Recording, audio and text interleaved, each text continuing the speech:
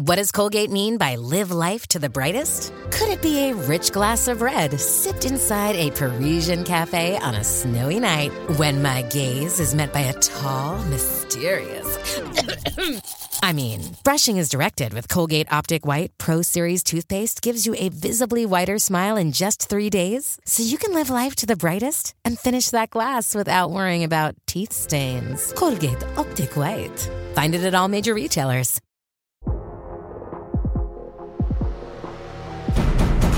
Today on the TMZ Podcast.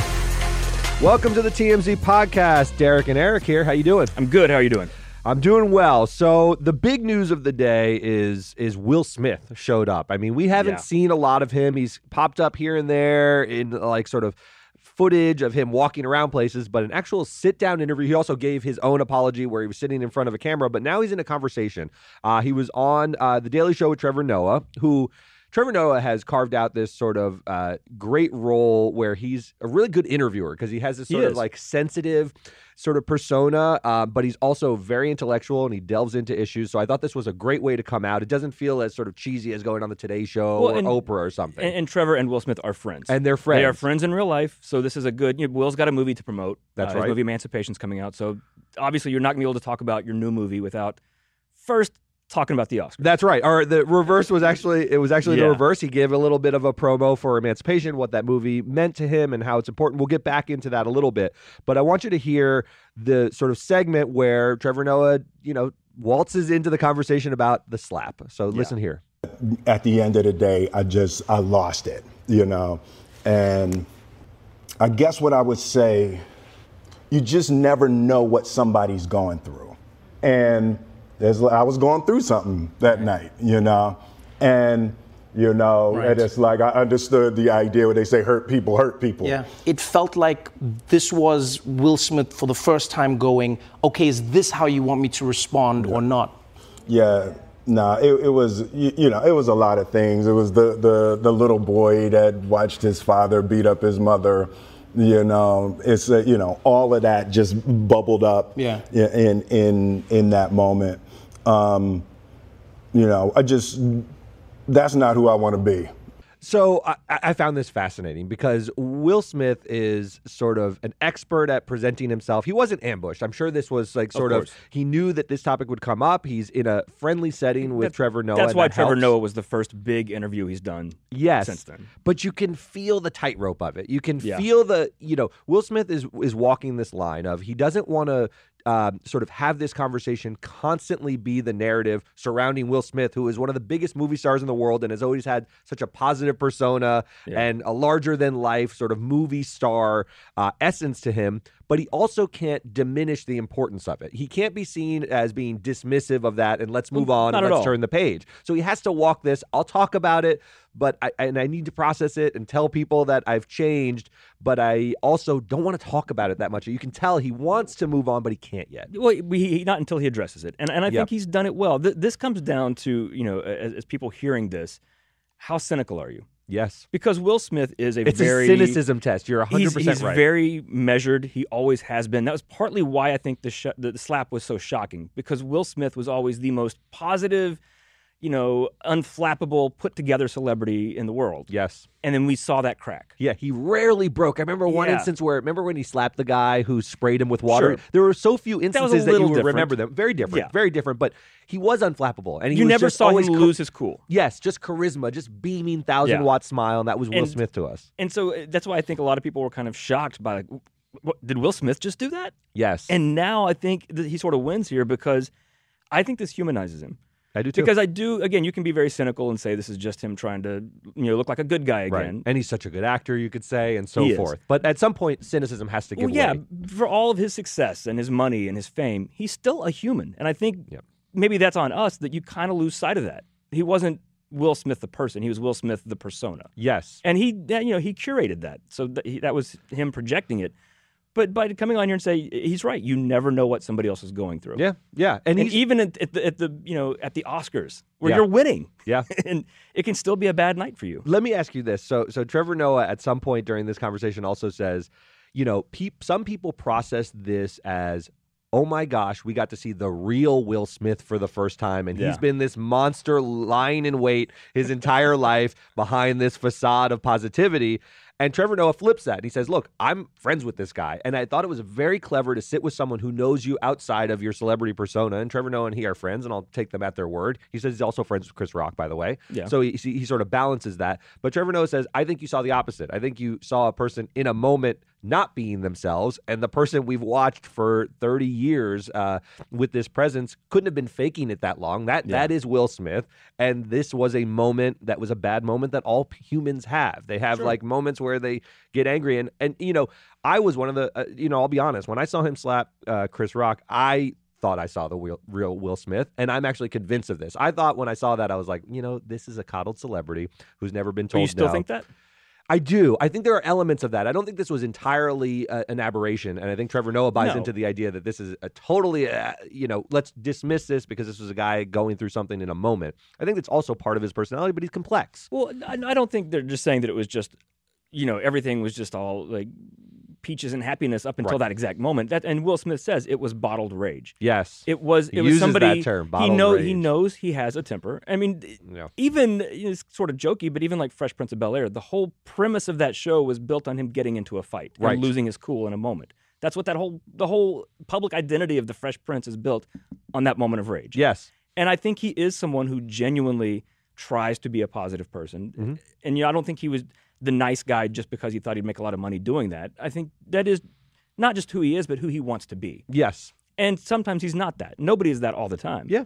And I think it is believable that he had tried to, I'm smiling through it all. I'm Will Smith. He took a lot of crap. People made fun of him, took shots at him. Sure. For as successful as he was also, he was the soft rapper. It was easy to make fun of him. For sure. And I'm sure that hurt him. Yeah, there's an element of Will Smith when I think about him that is unknowable because he seems to me, and follow me here, like a lump of clay. He's been famous for so long, and he's always been sort of pursuing roles, and he gets kind of lost in them. Like, I don't know, I'm not talking about method acting, but when he was doing King Richard, he would talk endlessly on the promotional circuit about the importance of family, because that role for him to play, Richard Williams, he was like, I'm the protector. And what Richard Williams, he even said it in his Oscar speech, and everyone saw, he's excusing his behavior as protecting his family. I don't think he's excusing it. I think he really internalizes these messages about the roles he's playing, and then they really impact his life. And he says that. He says the roles you play sort of change you. And he says it about Emancipation, which is the movie he's promoting now,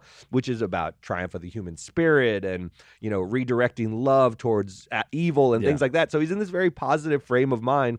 And I wonder if he just sort of ebbs and flows between these based on, it seems overly reductive and simplistic to say he's just playing the characters. Whatever movie he's just in is who he's embodying. But he's a lot about love now, and he's a lot about turning the page. And it's because, in part, he's playing a guy who was all about love and got whipped on the back 100 times. And that's maybe why we think of Will Smith, like we all feel like we kind of know him a bit. Because all the roles he's played, and he's played some very different characters, but they all kind of feel like some version of Will Smith. Yes. Like they're like little bits of his personality, maybe. Like the Fresh Prince. Okay, probably that's who Will Smith is. Yes. The cool guy from Bad Boys. I think that's who Will Smith is. Yeah. Ali, I can kind of see some of that. And, that determined fighter, like, he kind of is all these things. And only you and I will probably remember this movie. But remember the big movie he broke out onto the scene with, 6 Degrees of Separation? Yeah. What was he in that? He was a fraud. The whole movie. No, honestly. And I'm obsessed with this. I don't think Will Smith is a fraud, but he's played that role, and he was incredible in that movie. He was a young, bright star where he was sort of a chameleon. Well, about being what people want you to be. Yes. And I think there is a big part of him. I think he genuinely very much does care what people think of him. I agree. He's a people pleaser at his core, and that's why he's so good at it. And so he always said, when he did his first apology, that one of his biggest fears was disappointing people. Yeah. And that's why the Oscars hurt him so much, because he's like, I disappointed everybody. And it's wild. I guess that's you can be as cynical as you want. Will Smith, to me, and I don't know him at all. Sure. But it's all just based on our opinions of it. That's what he cares about here. Yeah. He seems like a genuinely pretty good guy to me, and I think he does care. And he had a moment. Yeah. Was it unforgivable?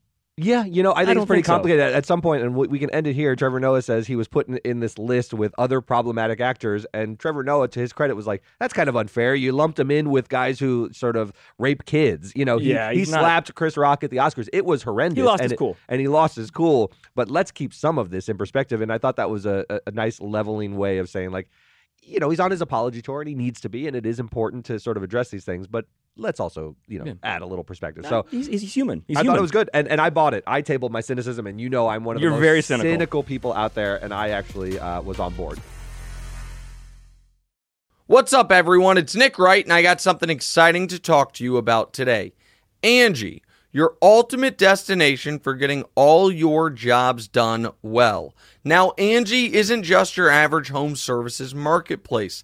It's a game changer with over 150 million homeowners served and a network of over 200,000 skilled pros. Angie has experience and expertise to tackle any project with ease. Whether you're looking to spruce up your backyard or undergo a major home renovation, Angie's got your back. And their pros are locally based, often running small businesses right in your community. And here's the best part. Angie makes the process seamless. From researching and comparing pros to scheduling services at your convenience. Angie's user-friendly platform puts you in control. So why settle for anything less than perfection when it comes to your home? With Angie, you can trust every project will be completed with the utmost care and professionalism. So get started at Angie.com. That's ANGI, or download the app today to discover why homeowners across the nation are turning to Angie to get all their jobs done well. So let's move on with someone I am not on board with. Yeah, Kanye West. Tell me what happened yesterday on the Tim Pool podcast. He is still on his tour here. He was on the Tim Pool podcast, and Kanye doesn't arrive alone anymore. He's got the entourage of deplorables. Yeah, Nick Yiannopoulos and Milo Yiannopoulos and Nick Fuentes. Yes. I don't even want to say their names. Very right wing. Nick Fuentes, very white supremacist. So they, and trying to emerge as a national figure. I mean, Nick Fuentes was a nobody, but he's now attached himself to someone who is hugely popular, and it's gross to see him sort of enter mainstream conversation. So if you're Tim Pool and you book Kanye, you're going to get them also. So Kanye wound up walking out of this interview when he got I didn't want to say pushback, the tiniest little bit of not going with his narrative about Jews. So this is what happened between Kanye and Tim Pool. As I'm getting hosed down every day by the press, and financially I'm just standing there. And when I found out that they tried to put me in jail, it was like a dog was biting my arm, and I almost shed a tear, almost. But I still walked in stride through it. Yeah. I think they've been extremely unfair to you. Who was they though? We can't say who they is, can we? Corporate press. I'm not using I don't use the word as the way I guess you guys use. I'm talking about. It is them though, isn't it? I mean, because because when you think about it, consider it. In 2018. What do you mean it's not? What do I mean? Like, okay, so how about? Are you leaving? Are you referring to the press? He's gone. So if you disagree with Kanye in the slightest way, even if you ask him to clarify, are Jews destroying you and ruining the world, he will just walk out. This is the most telling, problematic part of the Kanye West persona to me. It's that all of this has happened to him, and rather than an ounce of self-reflection, the media is attacking him. It's not questioning him, it's attacking him. And when he says, he takes it as a point of pride that while under assault by the media, which he of course deems to be unfair, he walks in stride, defiant, impervious to and with his money he's still standing. That's right. And it's sort of the problem with Kanye is that shell that he's built around himself is impervious to criticism, right? I mean, you can see this guy was as delicate as you can be about the views that Kanye West has expressed, and still he said, no, I've been hosed down enough. I'm ready to walk past this and take, Nick Fuentes in this arm and Milo Yiannopoulos in this arm, and we're going to sort of soldier our way through the storm of misinformation. They perceive everyone they are heroes as sheep to them, to themselves. Exactly. And they see the press as part of this cabal. And how do you break that? I guess I'm watching this and he's retreating to other awful people who share his despicable views. Yeah. Rather than just like, hey, look in the mirror and maybe think about why the entire world is against you except for these three assholes. I just find that odd. And Sorry for my language, but it's crazy that is to me. such the narcissist thing. Instead, when everybody is fleeing from him, and not just businesses, but like lots of personal connections. I mean, think 10 years ago, we had Kim. He was still friends with Jay and Beyonce and John Legend, and like all these people have abandoned him. And not just because, it's politically bad for them to be seen with him. I think they just disagree with him and are like, this is gross and I want no part of this. We're not friends anymore. Right. It's not a cabal. It's just your views are disgusting. And instead of, that's Kanye's way of doing things. Instead of being like, maybe I'm wrong. When he loses all his friends, he will just become friends with people who tell him he's right. Yes. And now we see that's who he's hanging out with. It's almost more understandable to me that if you're in the 1940s in Germany, that you could if you're Hitler, you could convince yourself that your views are right because you control the country and the country is at rallies. Yeah. Like Donald Trump is more understandable as a person to me because he does command a large segment of the population in a way, but and Kanye controls his reality. But everything in Kanye's world is run and dictated by Kanye. It's wild. Yeah, and he's just confirmation bias on display, right? I mean, Kanye's views are not his own. One, they're not new. We've discussed this. He didn't discover the Jewish cabal that no one knew about. Jews run Hollywood is not something he made up. Correct. Like, he found these gross views. They resonated with him for whatever reason because maybe he felt he was slighted in business and so forth.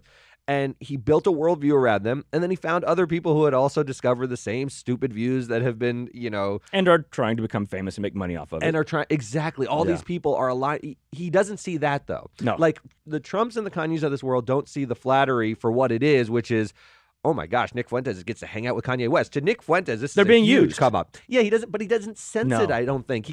I've seen pictures of them and Nick Fuentes sitting on Kanye West's private jet. Nick Fuentes doesn't have access to private jets. He's a marginalized, nobody, arch white supremacist. Arch white supremacist who used to have no seat at any reasonable table and still doesn't. But now a guy who had $1 billion and I'm sure still has hundreds of millions of dollars takes him on his private jet. And, they get into this echo chamber. It's a literal echo chamber when you're sitting on that private jet and you know what they're talking about and it's gross. And I just don't see a way out of it. When I see him storm out of a podcast from even a softball kind of like delicate tiptoeing around the issue. To Tim Pool's credit, I guess, at the end after Kanye had left, he's like, when I say they, I mean, are you talking about the people you think have slighted you in business, or do you mean they? Like, you literally mean an entire group of people? Gently redirecting. Yeah. And when Kanye's like, oh, you don't agree with me that Jews are bad, I'm walking out. Right. And I think you hear Nick. I think it's Nick who says, well, let's call it for what it is. Yeah. And like, why can't we say what they is? And it's like, it's not because you're right, bro. You know what I mean? Like, there's an arrogance with those by views. That logic, that like, oh, well, it's all the Jews. Well, then who else is canceled Kanye? White men. So Nick, they're part of the problem then, right? All white men are canceling Kanye. So why is Kanye hanging out with them? I mean, that's the fallacy of that logic. Oh, I mean, it's so rife with fallacy when you say like, but it comes at you with this like condescension where they're like, well, you won't say they because it's politically correct. And because you're a sheep and you're afraid. Right. It can't be maybe I'm wrong and you disagree with me. Yes. There's no concept of that. Right. And he doesn't want to have that conversation. It seemed like Tim Pool wanted to say like, hey, let's like maybe have a dialogue. I think you don't need to have these dialogues. He said, like, I think it's unfair how you've been treated. Yeah. Like, he set Kanye up that way. Yeah. And which by the way, enough. is not a given. We have no idea of what these sort of business dealings that he feels wronged in. We don't know about them. They're not in lawsuits where it's necessary that he was wronged even. But let's take that as a given. Tim Pool is saying, okay, you were wronged or you felt wronged. Okay. Let's break it down and the individuals that caused that. And nope, it's the Jews. Nope.